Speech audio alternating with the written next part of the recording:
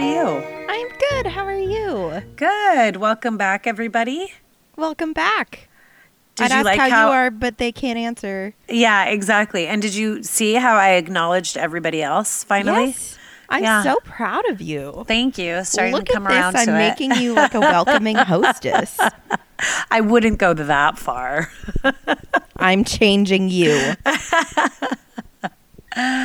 Well, we are back for part 2. Here we go. So what do you got for part 2? Because you left it on like the biggest cliffhanger last week. I did because so just to recap but I would like to say that if you did not listen to part 1, go back and listen to part 1 because my recap is just going to be like less than Cliff Notes. But basically this case happens on July 31st, 2008. There's 4 teenagers that were just having fun on a summer day at a local watering hole. Watering hole? Watering hole is a bar, isn't it? Yeah. At a local recreation area. Yeah, swimming hole. At a local swimming hole in the Menominee River, which the train bridge, the East Kingsford train bridge sits over, and it connects Michigan to Wisconsin. So there's 2 sides. One bank is Wisconsin, one bank is on Michigan. And this is just like a popular place where teenagers in that area of Iron Mountain, Michigan, they love to go swimming. So what happened on this day, and on July 31st, 2008, is these 4 teens were walking up the embankment to go jump off one of these rocky cliffs near the bridge. And as they're walking up, they are stopped in their tracks by this camo decked out just guy with a rifle. And then like seconds later, all chaos breaks out. So where I left you guys off in part 1 is the police were able to identify the shooter. Scott J. Johnson walked out of the woods from where he was hiding the next morning, so on August 1st. Let me tell you a little bit about this grade A douche canoe, Scott J. Johnson, because let me tell you, once you hear about this guy and his life, it's going to infuriate you to no end. So let's get into it. In 2008, when this crime occurred, Scott was 38 years old. He had no job, and he was living off of his mother in Kingsford, Michigan. By the way, he had been living off and with his mother for the past 7 years. Real At That's like 38 my age. years old. That's like if tomorrow I decided to quit my job and move in with my parents and just do nothing. Yeah, and I'm sure you're wondering, oh, well, probably something really horrible happened to him that he then had to go back and live at home. No, nothing horrible happened to this guy, but this human piece of trash wants to blame everything on everybody else.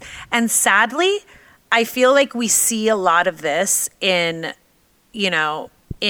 criminals today. And I don't know if we see a lot of it or we know they're more vocal because, they do interviews and you hear a whole bunch about them. But I feel like they tend to want to blame everybody but themselves. Some of them do, not all of them. I'm generalizing, obviously. But anyways, Scott is one of these people where nothing is his fault. His early life, like I said, was not horrible. Scott grew up in Kingsford, Michigan. He said in recent interviews after the crime that he felt like he was, quote, shortchanged when it came to fathers in his life. His biological father did leave Scott and his mom when he was an infant, but his mom eventually remarried and pretty quickly. Now, the guy she remarried was a drunk. He drank a lot, but Scott's mom remained completely devoted to him up until his death, and she seemed to really love him. He never really did anything bad to Scott except be kind of like maybe a poor role model of what a husband is supposed to be. Do you know what I'm saying? As far as just drinking and having those types of devices. He wasn't abusive, but No. he just wasn't like No. stellar. Exactly. So, despite that, Scott really did have a really good childhood. He loved hunting and guns, which wasn't really unusual for a boy his age growing up in that vast wooded area of Iron Mountain, Michigan. When he was 9 years old, he did receive his first gun from his mother. It was a single shot 20 gauge gun, and he loved it. Like, Scott was obsessed with guns from the very beginning, but again, for the purposes of hunting, which was totally normal for that area, right? And for little boys in that area. A few years later, he was gifted another hunting rifle, and by all accounts, Scott was just your typical teenager. Never really got into any trouble, was fine with his peers. He actually graduated at the top of his class from Kingsford High School, which is the same high school that later, years later, his victims would go to as well. After high school, after he graduated, he joined the Army, and he ended up in Louisiana for basic training. He was assigned to a base at Fort Polk, and that's where he met his future wife, Teresa. They met at a local Baptist church. So Scott had always been going to church. He went to church with his mom back when he lived in Kingsford, and this kept going even when he was in the Army. Teresa's father was also in the Army, so they had a common interest there and kind of a common lifestyle. And so they dated and then got married in 1991. Everything during their dating life went perfectly fine. Teresa had no complaints, but it was after their marriage where things kind of like completely go wrong with Scott for whatever reason. So Teresa reports that the first year of their marriage was perfectly fine. I mean, they had their ups and downs, but she figured she just attributed that to, your first year as a newlywed, right? It's a new role. You're kind of figuring things out. Yeah, and I'd swear everyone says the first year's the hardest. Yeah. They quickly had their first child together. And it was after that Scott started to become controlling and abusive, but it started out in kind of really small ways. And I feel like in reading all of this about Teresa and Scott, I kind of get the feeling that Scott always had these tendencies to be controlling or abusive, but he was able to wrap it up in a different way. Do you know what I'm saying? He made them appear as weird personal quirks. Exactly. Instead of being controlling. Mm-hmm. So where I might have a quirk that I prefer cups to be stored in the cupboard upside down. I'm completely making something up that I can think of. I'm not sitting there and penciling out a stencil of where the cups should go and labeling it and You don't do that? That's how all cups should go. I don't have a schematic for my home cupboards.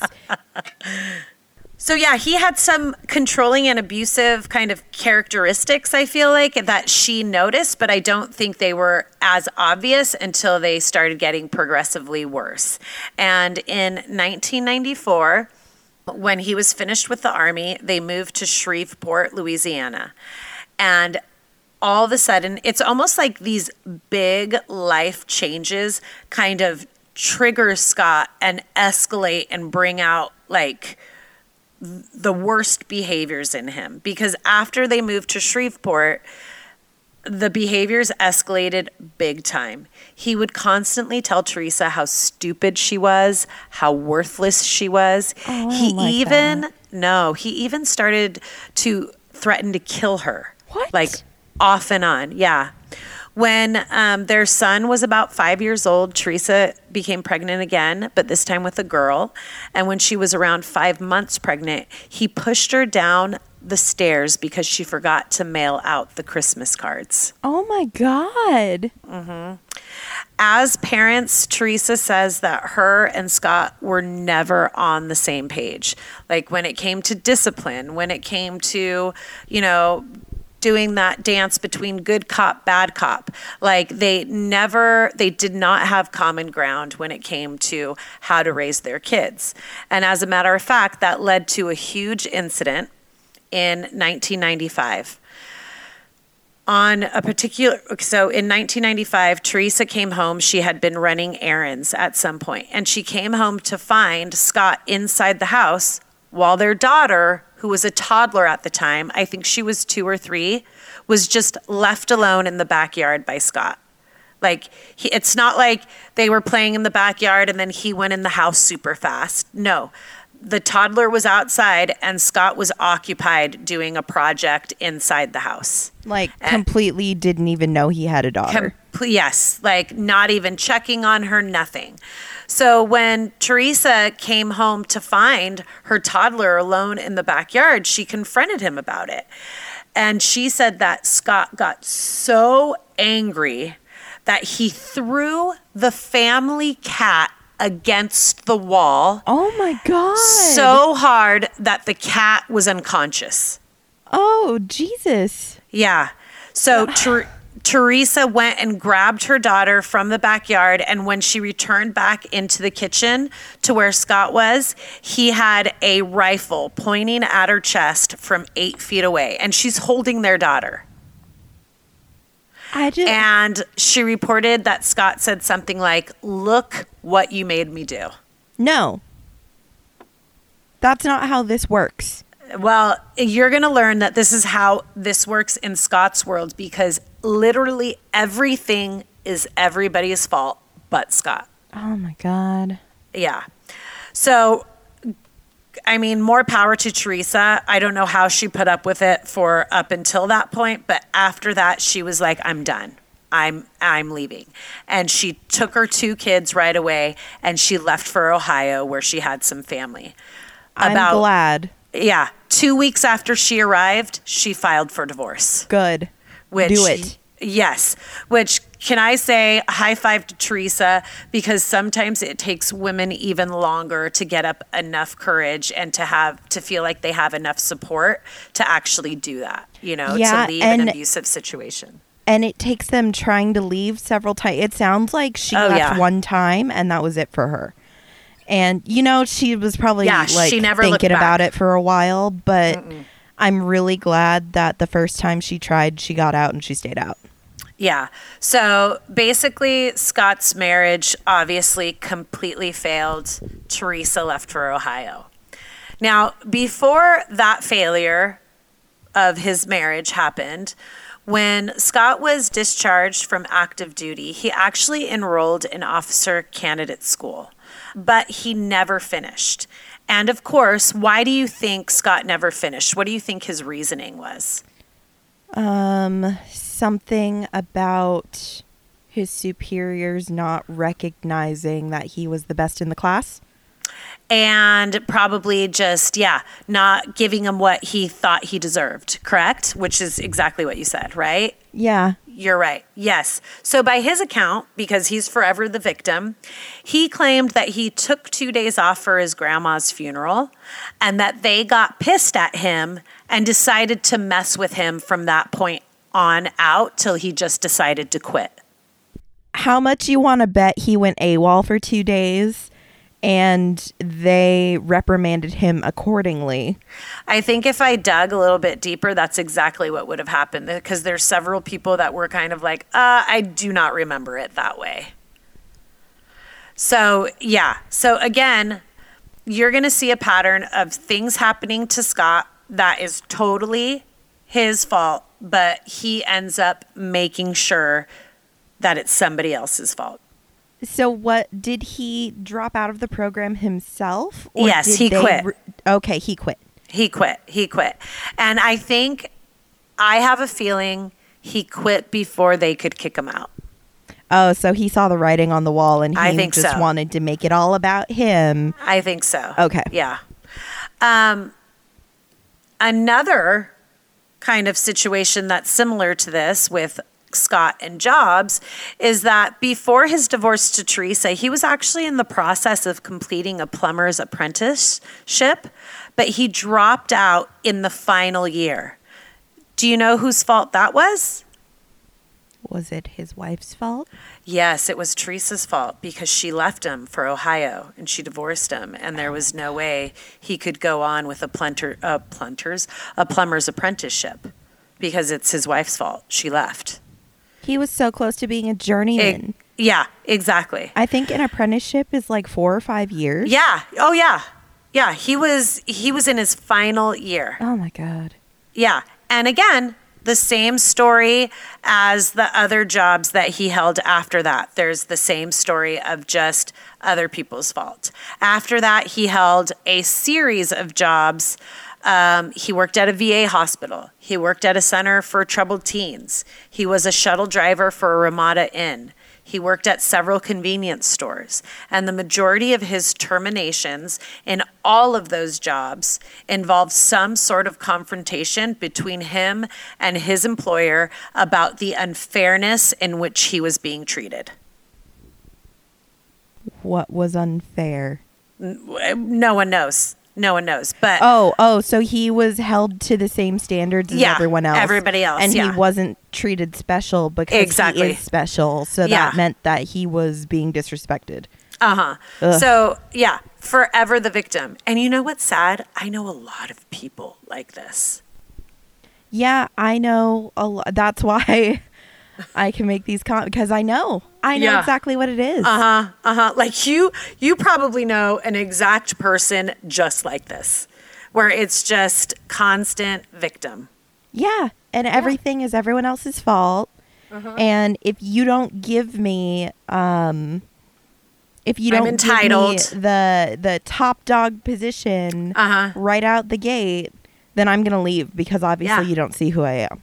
Yeah. So in the 6 years after his divorce, Scott rarely made the trip to Ohio to see his kids. Teresa also rarely, and this comes as no surprise, would see any money from Scott. He would send money here and there in the first kind of 6 years, but it was few and far in between and nothing really like huge to note. He obviously wasn't sending what he was supposed to send. Because she took the kids and left him. And if she wanted support, she should have stayed. Yeah. By 2001, Scott no longer saw his children. He wasn't making visits up there. He wasn't inquiring about them. By 2002, she stopped receiving any money altogether from Scott. And he would still call her, but it wasn't to check on her. It wasn't to check on the children. It was to threaten her with violence. Like he would just randomly call and just blame her for everything. She's the reason she's not getting any child support. She's the reason that she's not, that he doesn't have a job. Like everything was because of Teresa, because of the divorce. I feel like at that point, I would have been like, okay, I will sign a court order that says you don't owe me a single thing anymore. Yeah, just leave me alone. In return, don't contact me. Yeah. I want nothing to do with you. Mm-hmm. So at this point in Scott's life, he was drinking a lot, and he obviously couldn't hold down a job. He started passing bad checks at gun shows in order to purchase guns. Because again, I told you, Scott's really into guns. And even though he didn't have any money and he couldn't hold down a job, he would still go to these shows and buy guns. But now he started just passing bad checks to buy these guns. I wonder was he blacklisted at any point where they had photos of him? They're like, don't sell guns to this guy. I'm sure he was, because Scott kind of knew that the law was going to catch up with him eventually. So I'm sure he had like a couple of those kind of warnings.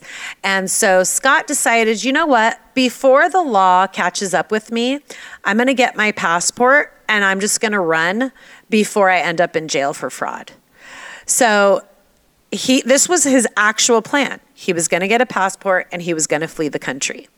Now, before he followed through with this great plan, just like many things in his life, he it wouldn't go right, right? So Scott decided to go to Michigan to say goodbye to his mom. And while he was saying goodbye to his mom, that ended up turning into, okay, I'm going to stay here for a few days and say goodbye. Then it turned into weeks, then months, and then years. And then eventually Scott was like, it's just much easier to stay here in Michigan. And he couldn't work, though, because he knew, why do you think he couldn't work? Because if he got a job, then they would start garnishing his paycheck for child support. And there was no way he was going to do that. And then if he got his job, they would be able to track him down for the fraud. And there was no way he was going to do that. Oh, so he was... How much you want to bet he planned this from the beginning? Oh, yeah. To use his mom like this? Well, because he did get his passport, so I don't know. I really do think he was trying to leave the country, but I think he just has a small town mentality that I think he knew he wasn't going to be able to hack it anywhere else. A passport lasts 10 years. Oh. You don't have to renew it as often as a license or an ID, and there's no address associated with it. Oh. Yeah. I don't know. Yeah. That would help him get off the grid. Well, and that's exactly what he wanted to do. That's what he was going to do there in Michigan, was just stay off the grid, living rent-free with his mom. And in his words, and this was in an interview after he was arrested for the murders, in his words, he just, quote, leached off of them, referring to his mom and his older half-brother. Yeah, because you're a fucking blood-sucking parasite. You did. Exactly. And his mom would give him money all the time, whenever he wanted. He would do little jobs for her here and there, which he used to justify later. Yeah, my mom gave me money, but I did little jobs for her. It's okay, dude, whatever. But mainly he's just stuck to himself. And even though he was living in her house, his mom and his half brother actually report that they rarely saw him. He rarely even ate meals with him. So this is how ungrateful this guy is. He's living off his mom in his mom's house, but can't even show his face for a meal, or just it's just he's just bizarre. Like a basement dwelling trash goblin. Exactly, a troll. So this arrangement is how his life was and how it worked for about 7 years. Now, since Scott was not working, he did have a lot of time on his hands. Now, to his credit, there could have been a lot more worse things he could have done with all of this time. But what Scott ended up doing to fill his time was he worked out, and he worked out a lot. He would run every day about 8 to 10 miles every single day. And after that, he would come home, get something to eat, and then he would get on his bike and do 30 miles. So basically, his whole day was just spent working basically out. running. Yeah, running and working out. But, okay, those activities burn so many calories. How, if he wasn't eating with his family, when was he eating? Because you need to eat. Yeah, he got money from his mom. I know he frequented Subway, and you'll find out later about that. But yeah, he would, sometimes he would add swimming to his daily routine. And one of his favorite swimming holes actually was the train bridge over the Menominee River. Oh. Yeah. So basically, if you think about it, Scott was this super fit loser, which you rarely see, right? Because my whole thinking is he's so unmotivated, but yet he was super motivated with exercise. Do you know what I'm saying? Usually people who can't hold a job or are alcoholics are usually lazy. Yeah, but also he's pretty intelligent. I mean, he graduated top of his class. Yeah. Yeah. he got accepted into officer training school, which you have to be pretty impressive for. Yeah. Not so Yeah. impressive that you get kicked out, though. But I mean, yeah, he got himself kicked out because exactly. I guarantee he went AWOL. Oh, yeah. And came I'm- back when they were like, "Where the hell have you been?" He's like, Yeah. "My grandma died." Yeah. Yeah. I'm And- pretty sure it was something like that. And probably grandma didn't even die, and he just snuck out for a couple days because he was bored. Grandma, are you there? If anyone from the army calls, you're dead. So around 2004, Scott was hatching another one of his plans. I mean, if you really want to call it that. I was gonna say none of these sound like plans, but okay. Yeah. When he was not leeching off his mother or when he wasn't leeching off his mom or exercising like a weirdo, right? An obsessive weirdo, he would spend a lot of time in the wooded area of the bank along the Wisconsin side of the train bridge that we were talking about in part 1. Was he like lurking on people? He wasn't lurking on people. He was kind of playing squirrel. And I'll explain that in a second. Okay. So when he would go, he would take supplies and other items with him and hide them in the woods in a certain area. Because again, he was hatching a plan. So like Israel Keys? No, like a sleeping bag, some clothes, a knife, stone and flint, a rifle, that one of the rifles which he had fraudulently bought at a Louisiana gun show. Dude, get a duffel bag. Exactly. And he would take all of these things and he would hide them. Why? Why would he do this? Because later he would explain to police that it was in preparation for a plan. And he said, I quote, "If you fail to plan, you can plan on fail." Yep, Oh my on God. failure. Yeah, it's like, okay, thanks, Scott. Yeah, that's a Oh my military gosh. thing. Yeah, uh-huh. So during the time, and so that's basically why I said he was playing squirrel, because he was like a squirrel. He was finding things and hiding them. Yeah. Right? On the relationship front, nothing really was happening for Scott. I know that comes a shocker to you all because he sounds like such a great guy. Oh, he's such a catch. Uh-huh. Can't believe he's single. I know. After he returned to his hometown, after Teresa divorced him, he did have a very short-lived relationship with another woman that wasn't named, and but that just really, it didn't turn out to be anything long-term.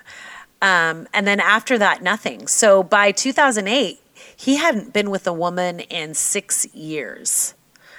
So in late 2007, Scott was shopping with his mom's money at the Family Dollar store in Kingsford, Michigan. Ooh, fancy. I know. Like, sign me up. It was there he met a young woman who lived near his mom's house. She was quite a bit younger than Scott, but she was still over age, right? She was nice, and Scott really seemed harmless to her. So whenever he would see her around town or at the store, they would hang out, but just as friends. Later, she said she knows that she made her intentions very clear to Scott from the start, that she was not interested in him and like friend zoned him right away. But Scott seemed fine with that. And he seemed fine just being her friend and just seeing her and chatting her up. Every now and then during his bike rides, he would stop at her house if she was like out in front of her house, and he would just stop there and talk to her and never tried anything. Then on July 30th, 2008, which is one day before the murders, he stopped by her house and she was outside, and he asked her if she wanted to join him on his bike for a ride that evening. And, you know, since they were friends and she had gotten to know Scott and he seemed harmless, she said she felt comfortable going with him.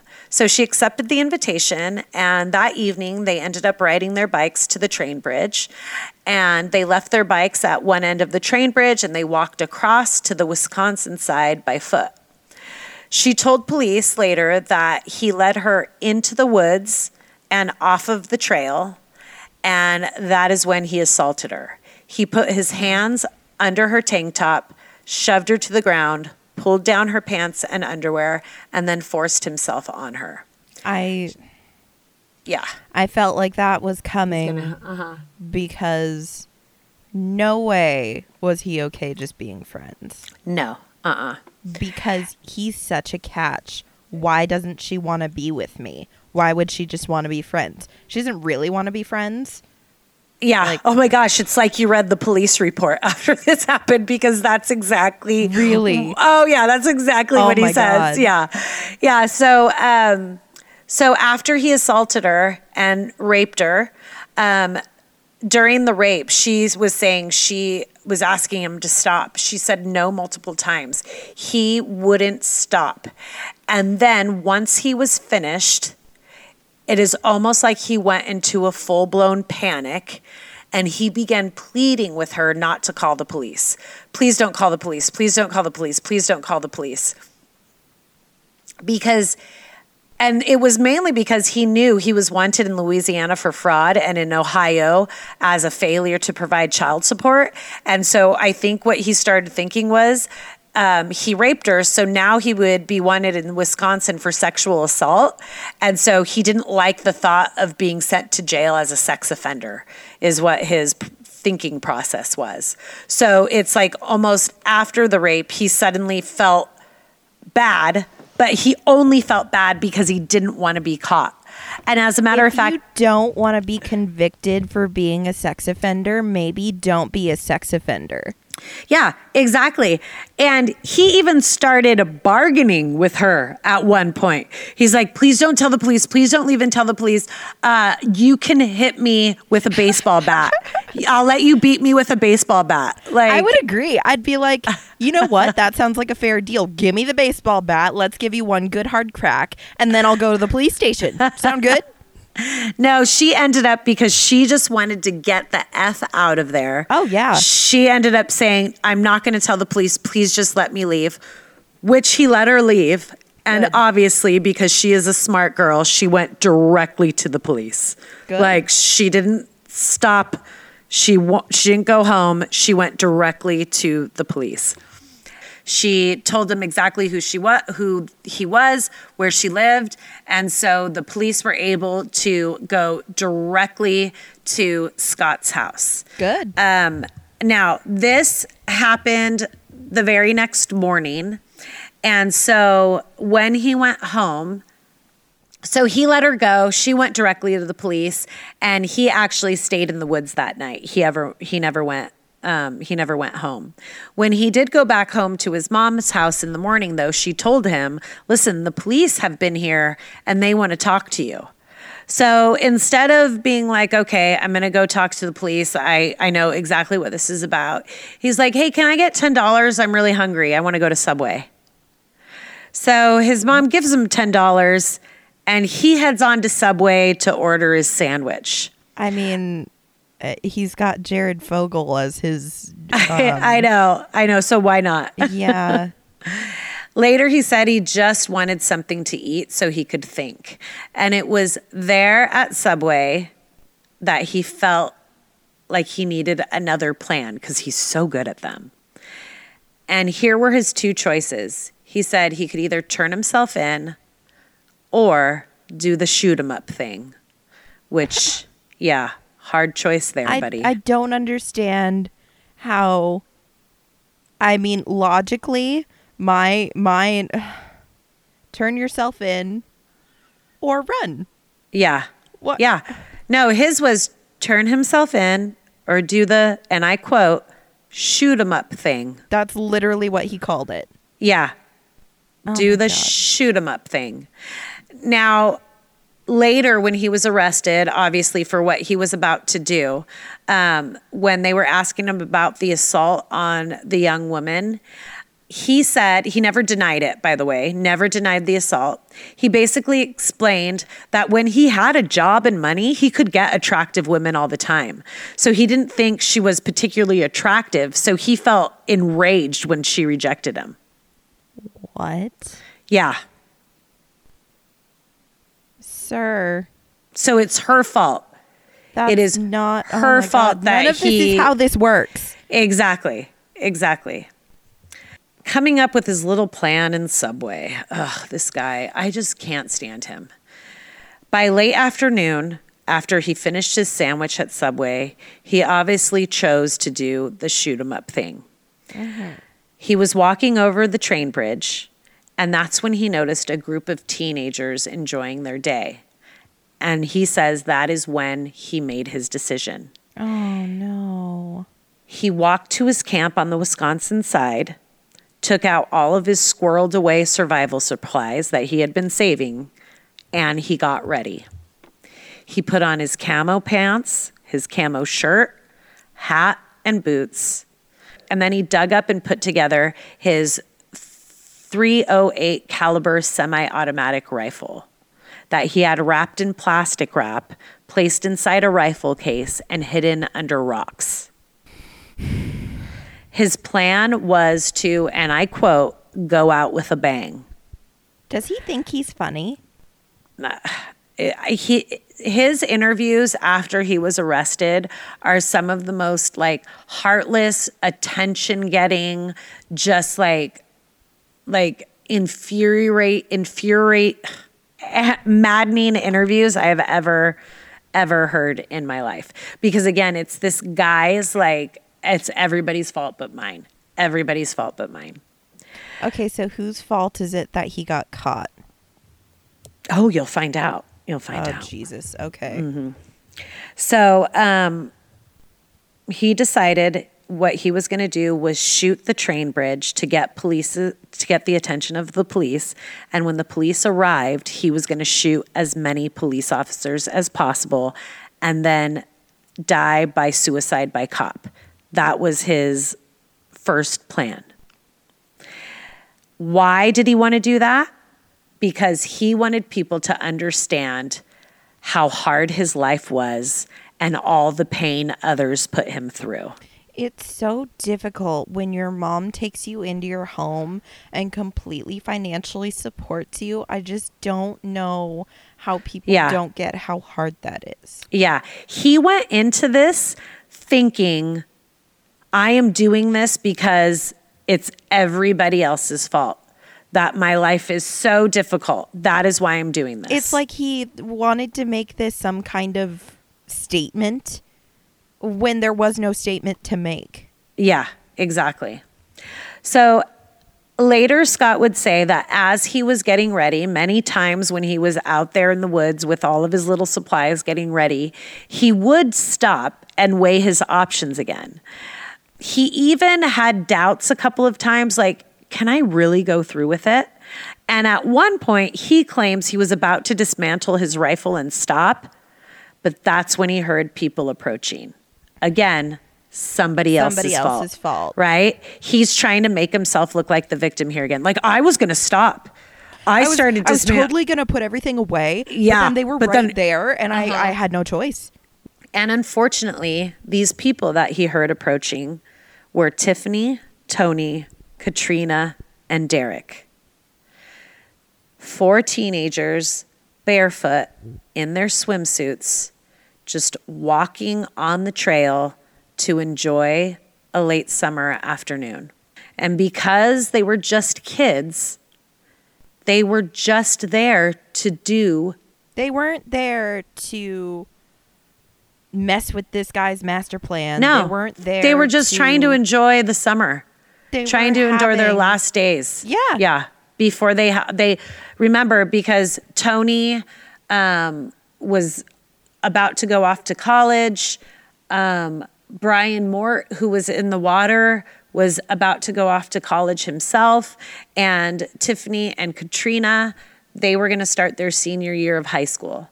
Like, it was just kids. They were just kids trying to enjoy a summer afternoon. Yeah, and you know what I realized after we were talking about the episode last week is, like, literally I am the same age as these kids. Oh, so, yeah. Like, literally the same age. That summer, that's the summer before my senior year of high school. Yeah, yeah. I was these kids. That's nuts. Not yeah. quite, because I wasn't allowed to go out and have fun with people, but like, but still. it is my, like, they would be my age right now, Yeah, that's crazy. which is so crazy. Yeah. So Scott would later say that when he heard the teens approaching, he felt like he would be caught. He heard their voices and he knew there were 2 males and 2 females, and he was scared that one of them would have a cell phone and then he would be busted. They're gonna see me and they're gonna call the cops, so I had to shoot them because I Exactly. had no choice. Exactly. God, I really hate this guy. Oh my gosh, you're going to hate him even more as this goes on. When the teens were about 15 to 20 feet away from him, Scott said he jumped out onto the trail, rifle pointed right at him. He mentioned that he did notice that they all looked startled and confused, and as soon as their eyes met the rifle, they started running. That's when Scott opened fire, resulting in the loss of 3 innocent lives that day. In the end, he fired off 20 shots, which would have been more, but again, his gun jammed, which wasn't his fault. By the way, he said that later, like, my gun jammed, but that's not my fault. Because I was in the military and I was in officer school, so I know how to take care of my gun and I know how to clean it. It absolutely was not my fault because I take care of my guns. Yeah. I hope it was his fault because he's such a douchebag. I hate this guy. I just, not just because he's a douchebag, but I hope it was his fault because he was so cocky about his firearm care, and that's what made this stop. Because I just, no one can really tell why a gun jams. It jams for user error and because of machine error. It's all kinds of things. But you know what? Good thing it jammed, because I think he would have taken a lot more lives had it not jammed. Yeah. So as the 100 law enforcement officers arrived, and as they began to set the perimeter that was formed around both sides of the train bridge, and as all the homes nearby were being evacuated, Scott, the coward and failure that he is, decided he was just going to retreat into the woods like a rat and hide overnight. The next morning, he came out early and surrendered to police. So basically, he spent the night in the woods and, like, just thought about his plan to surrender. Obviously, when he surrendered to police, they arrested him immediately, threw him right into jail. In the months after his arrest, he really seemed to get off on the attention he was getting from committing this horrible crime. He never turned down an interview with the press, even though his lawyers were like, listen, you don't have to talk to anybody. Please don't talk to anybody. But he's getting the special treatment and attention that he always thought he deserved. Yeah. He was always up for talking about, like, the injustices that happened to him in his life. Of course he was. And talking about what a victim he was, right? In a letter to his mom, he explained that he did not want to use the insanity defense, saying that he just wasn't interested in playing the cuckoo card. And in another interview with a psychologist, he said, you know, you don't have to be crazy to do what I did, just angry. It was clear that Scott Johnson was incapable of understanding the wrongness of his act because he was so consumed with his own delusion of how other people wronged him. Like, even the psychologists were like, this guy will never understand exactly what he did because he is so blinded by the fact that he is a victim and other people wronged him, and that is why he's here. And so, did he plead not guilty? He pled not guilty. Yep. What? I just don't understand. He knows exactly what he did. He knows that he killed these kids. Exactly. He knows that it's murder. Yeah. How are you not guilty? Well, have you ever heard of nolo contendere? Contendere. No contest? No. Well, kind of. So basically, in March of 2009, Scott changed his plea from not guilty, which was his original plea, to nolo contendere is what they call it there. It is a plea by and probably, it's the same thing as no contest. But it is a plea by which a defendant in a criminal prosecution accepts conviction as though a guilty plea had been entered, but does not admit guilt. Okay, so basically they're saying, you know what, all of your evidence points to the fact that I did it, and I'm not saying I didn't do it, so do what you want to do with me. Yeah. It's very, very similar to an Alford plea, but not exactly the same. Yeah. So prosecutors were seeking life without the possibility of parole. But for Brian Mort's family, that wasn't enough. And if you remember from part 1, Brian Mort was the 19-year-old. It was his birthday. He was swimming in the water after Tony and Tiffany were shot.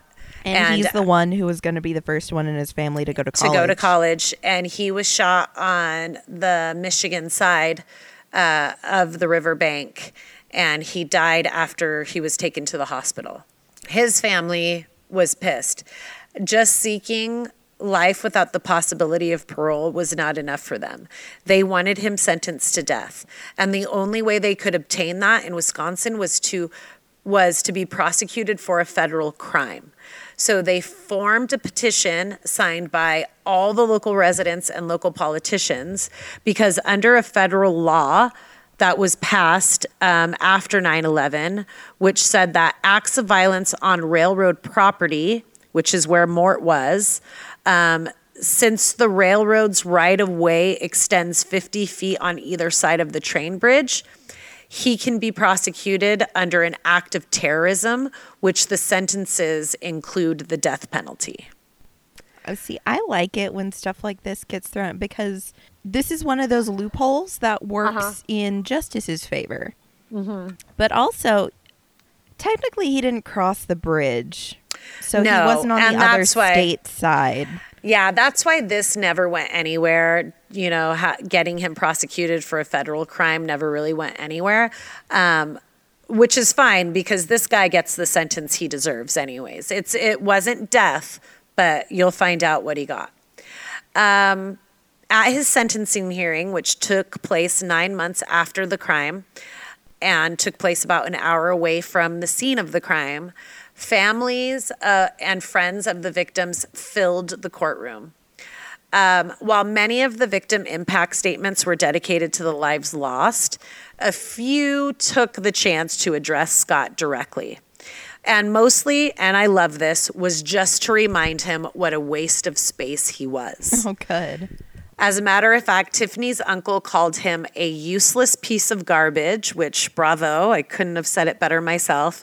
But my favorite words came from Tony Spigarelli's father, who took the time to list the many failures of Scott's life.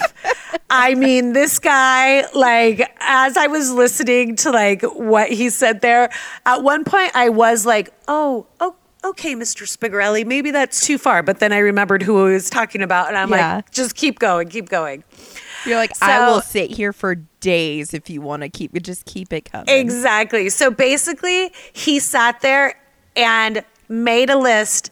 Basically, he just made a list of all of Scott's failures. Which is like everything he's ever done. Yeah. He was a failure at being a husband, a father, a son, a brother, an army soldier, a human, even failure to execute his original plan of killing police officers. So at the end of his sentence, Mr. Spigarelli said, and he's referring to what Scott will finally be getting. He says, is, and I quote, a chance to finally achieve something for the first time in his life when his cellmate, Bubba, says, bend over, I'm ready to lay this pipe. He will finally have achieved his master plumber's status. Me and Tony will be laughing our asses off, Scott Johnson. He will finally be a journeyman plumber. Yeah, exactly, and achieve something. Now, unfortunately, Scott was given the chance to speak because whatever, rights, right? I guess. And he read from a prepared speech. And through the speech, you guessed it, he blamed other people. He blamed the police and interrogators for taking quotes out of context, the psychologists for being biased, the press for getting facts wrong. Also saying that it was other people's fault that he was not showing remorse because even if he wanted to show remorse, no one would believe him. What? Yeah, can you believe that? He's like, I can't even show it's people's fault. No one's going to believe me, so no fuck it. I won't even try. Exactly. That just proves you have no remorse, dude. You're not faking it. He also said that it was it was other people at fault, and that it was because he was made to live around people who were liars, gullible, arrogant, and brainwashed. So he lived with himself. Yeah. Mm-hmm.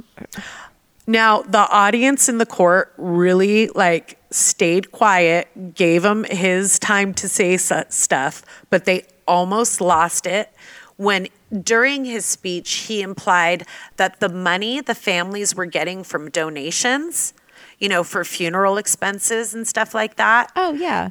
Was far exceeding the actual funeral costs.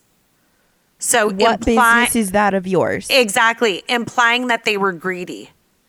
And then he ended it with 2 quotes from Louis Armstrong's song, What a Wonderful World. And that's when everyone collectively vomits in their mouth. No, I would be vomiting on him. Yeah. I'll hold it long enough to run up to him and then just spill it all over exactly. him. Goodbye, you can go in your cell with your vomit-filled jumpsuit. Yeah. My husband likes to use the term, that guy's a puke all the time. And I've always hated when he has said that. But in this case, I feel like anytime he's saying what a puke, I'm going to picture Scott Johnson. For some reason, Scott Johnson is a puke. For some reason, the word puke, it just sounds so much more vile to me than vomit. I don't know. Puke. Yeah. I can smell that word. And then to call someone a puke, I never liked that before, but you know what? It fits Scott Johnson. Totally. In the end, the prosecution got the sentence they asked for. He was charged with murder, attempted murder, and sexual assault, and he was sentenced to 3 life sentences without the possibility of parole to be served consecutively, plus 295 years on top of that. I like it. So obviously, unless he reincarnates himself, he is not, we're going to die in prison. But right? if he can't, it's everyone else's fault. It's everyone else's fault. That he's not a Buddhist and can't come back as a tree. I don't even know if they believe in reincarnation. Exactly. Sorry. Today there is a memorial that sits on a bricked over section of ground at the start of the path to the train bridge, and on it sits 2 benches, and they're facing each other, and on either side is a monument dedicated to Tiffany, Tony, and Brian, and on it are the pictures of the 3 teens and a quote from a religious hymn that reads, "God moves in a mysterious way, His wonders to perform. He plants his footsteps in the sea and rides upon the storm." And so that's written on the monument along with a picture of Tiffany Ann Polson, Tony David Spigarelli, and Brian Wayne Mort. That's sweet. Yeah. And so that memorial is there. It took Katrina and Derek, after the whole incident and after being survivors of this horrific crime, they really leaned on each other for a long, long time, and they became seriously best friends. I like that. And I'm just really happy because they both lost, good friends. Katrina lost her best friend since the 2nd grade, and Derek lost Tony, his really good friend. And so now they had each other to lean on to kind of go through this horrific shared experience with. And they both went on to lead, productive lives. And I think just everything those two went through after that had to be horrible. But Scott is getting what he deserves. I do hope, like Mr. Spigarelli said, he has achieved that master plumber's status. And I hope he's hating life there in prison. He's hating life because none of the other inmates respect him, and none of the guards give him the respect that he deserves because he's not like all the other inmates. Okay. Yeah. And this is really hard. Okay, you guys? I don't care. Yeah. It's not hard enough. Yeah. So that is the end of the East Kingsford train bridge shootings. Well, thank you. Yeah, well, I had to do it. Yeah. I think that he probably takes the prize for being the puke. The biggest asshole that I've heard of, actually. Like, how about the biggest asshole, puke, douche canoe, trash bag, fucking jerkwad? Yeah. He's like that that perpetual skid mark that you can't get to go away no matter how much you try and clean it. Yeah, that too. God, maybe. Okay. Well, anyways, that's part 2, you guys. I hope I don't want to say I hope you enjoyed that case, but I mean, what do you say after I don't know. give stuff like we never this? really know what to say. I know. But like, I don't want to say you're welcome. And I don't want to say thank you. Yeah. But I just want to say thanks for listening. Thanks for listening. Or you know what? Just there's that. Here you go. There's you have it. And that crime nugget we just laid on you. All right. Well, thank you very much. And we will see everybody or hear or talk to everybody next week. Yes. We'll see, talk, hear, talk at you next week. Yeah. All right. Bye. Bye.